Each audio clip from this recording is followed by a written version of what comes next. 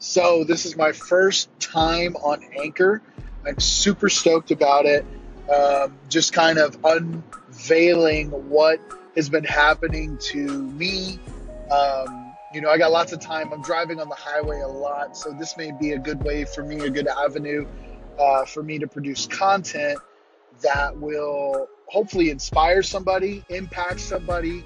I don't know what this content will do, and I'm very, very um, I guess I'm very sensitive to the fact that I do not want to place parameters, place it in a category. This is just me and what I'm going through. Um, and I believe that what we go through, I'm a big Bible believer, and what we go through helps others. There's a verse in the Bible that talks about we overcome by the blood of the Lamb and the word of our testimony. And I believe words are so important. I think that's what this is all about as well. So, I'm just right now sitting on K7 in my car driving to a client here in Shawnee, Kansas. Very optimistic, but understanding that, I have not made it by any means, and I can't say it enough. I even say it for my own ears, Dell, you have not made it, because it's so easy to see progress and just to have some wins, have some first downs, and then think, whoo, I can stop. And that is just not the case. It's not that I'm trying to build an empire. I literally just want to leave a legacy of real two main points of influence. Number one, my family would be taken care of. My kids would pick up themselves and be great people. Second of all, that I would impact people by my lives, whether it was through spoken word, written word, videos, pictures, whatever I could do to make an impact on people's lives. That is it. So, sitting here on the highway, I have a lot of time to reflect.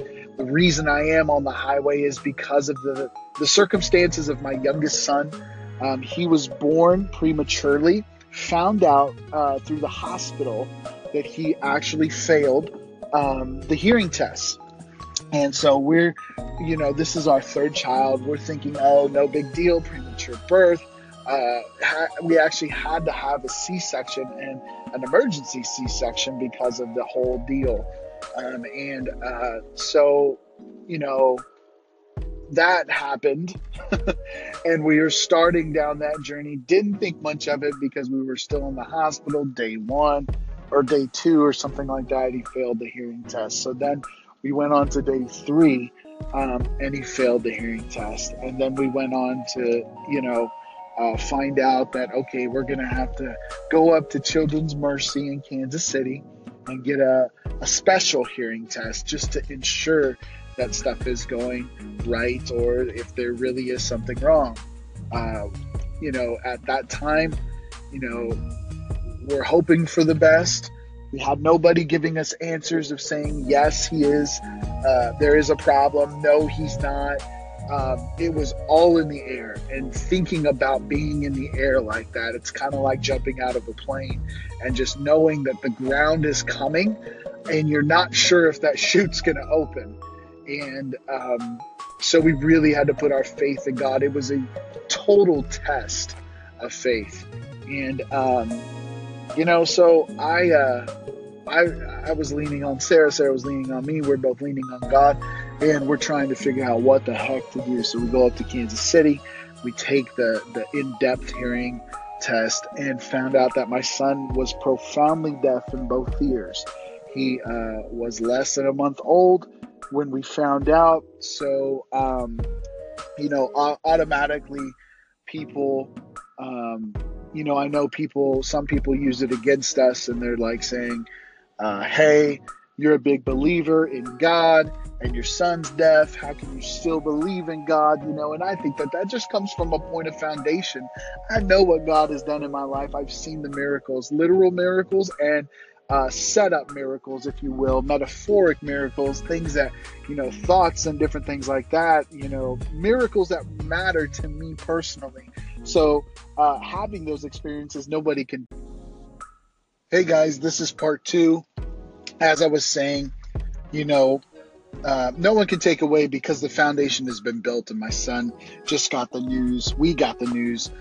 So then we began on this journey of just staying in faith daily. What had happened and transpired down the road is that we had to wait till he was 1 years old, or 1 year old, however you say that. Excuse my language, but um, we had to wait so he could undergo an MRI, and the anesthesia needed to be deployed to put him under, so the MRI could have the best imaging possible.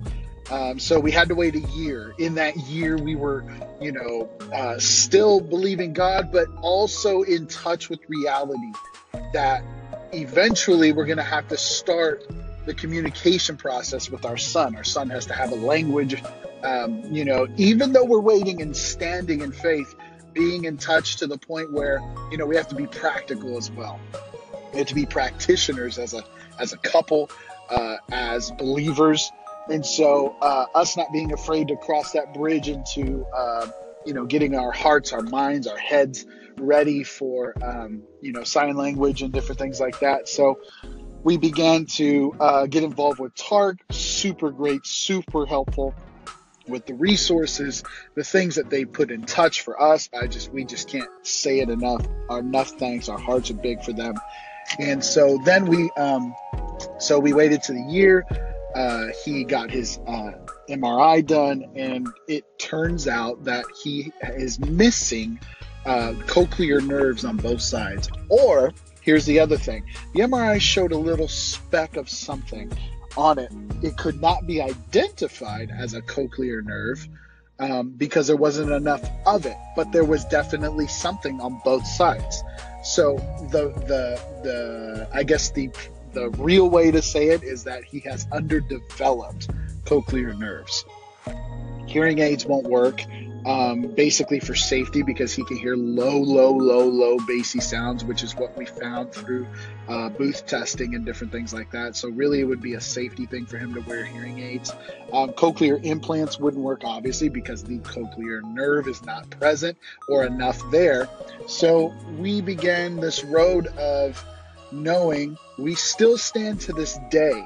He's 3 years old now. We stand in faith that God will do a miracle. It's not a matter of if, it's always a matter of when. And us deploying patience against that when timing is all that we are focusing on at this point. We're not mad at God. We're not, any of that stuff doesn't come into play. So, he's 3 years old. Preschool starts. We have to come up. We had several meetings with USD 437, and it was a great experience. People just cared about him. If you saw my son, go over to my Facebook page, Instagram, Twitter. You'll see pictures of my son. The dude's cuter than cute. And so I think that, everyone instantly fell in love with him, wanted the best for him. 437 saw that he needs an immersion in the language that he's going to use. And so they, with a heavy heart, recommended that we come up to Olathe, Kansas, and get him into preschool and put him in an environment where his base language is sign language and everyone is doing it. So that's where we journeyed up. Me and my business of consulting and digital marketing. It's very mobile. As long as I have an internet, a laptop, and a phone, I can do my business. So with great optimism, started the journey of coming up to Kansas City every day. And not a lot of people knew the reason why. I shot some promo videos talking about we're expanding the business, and we truly are. We now have some KC clients as a result of me traveling up.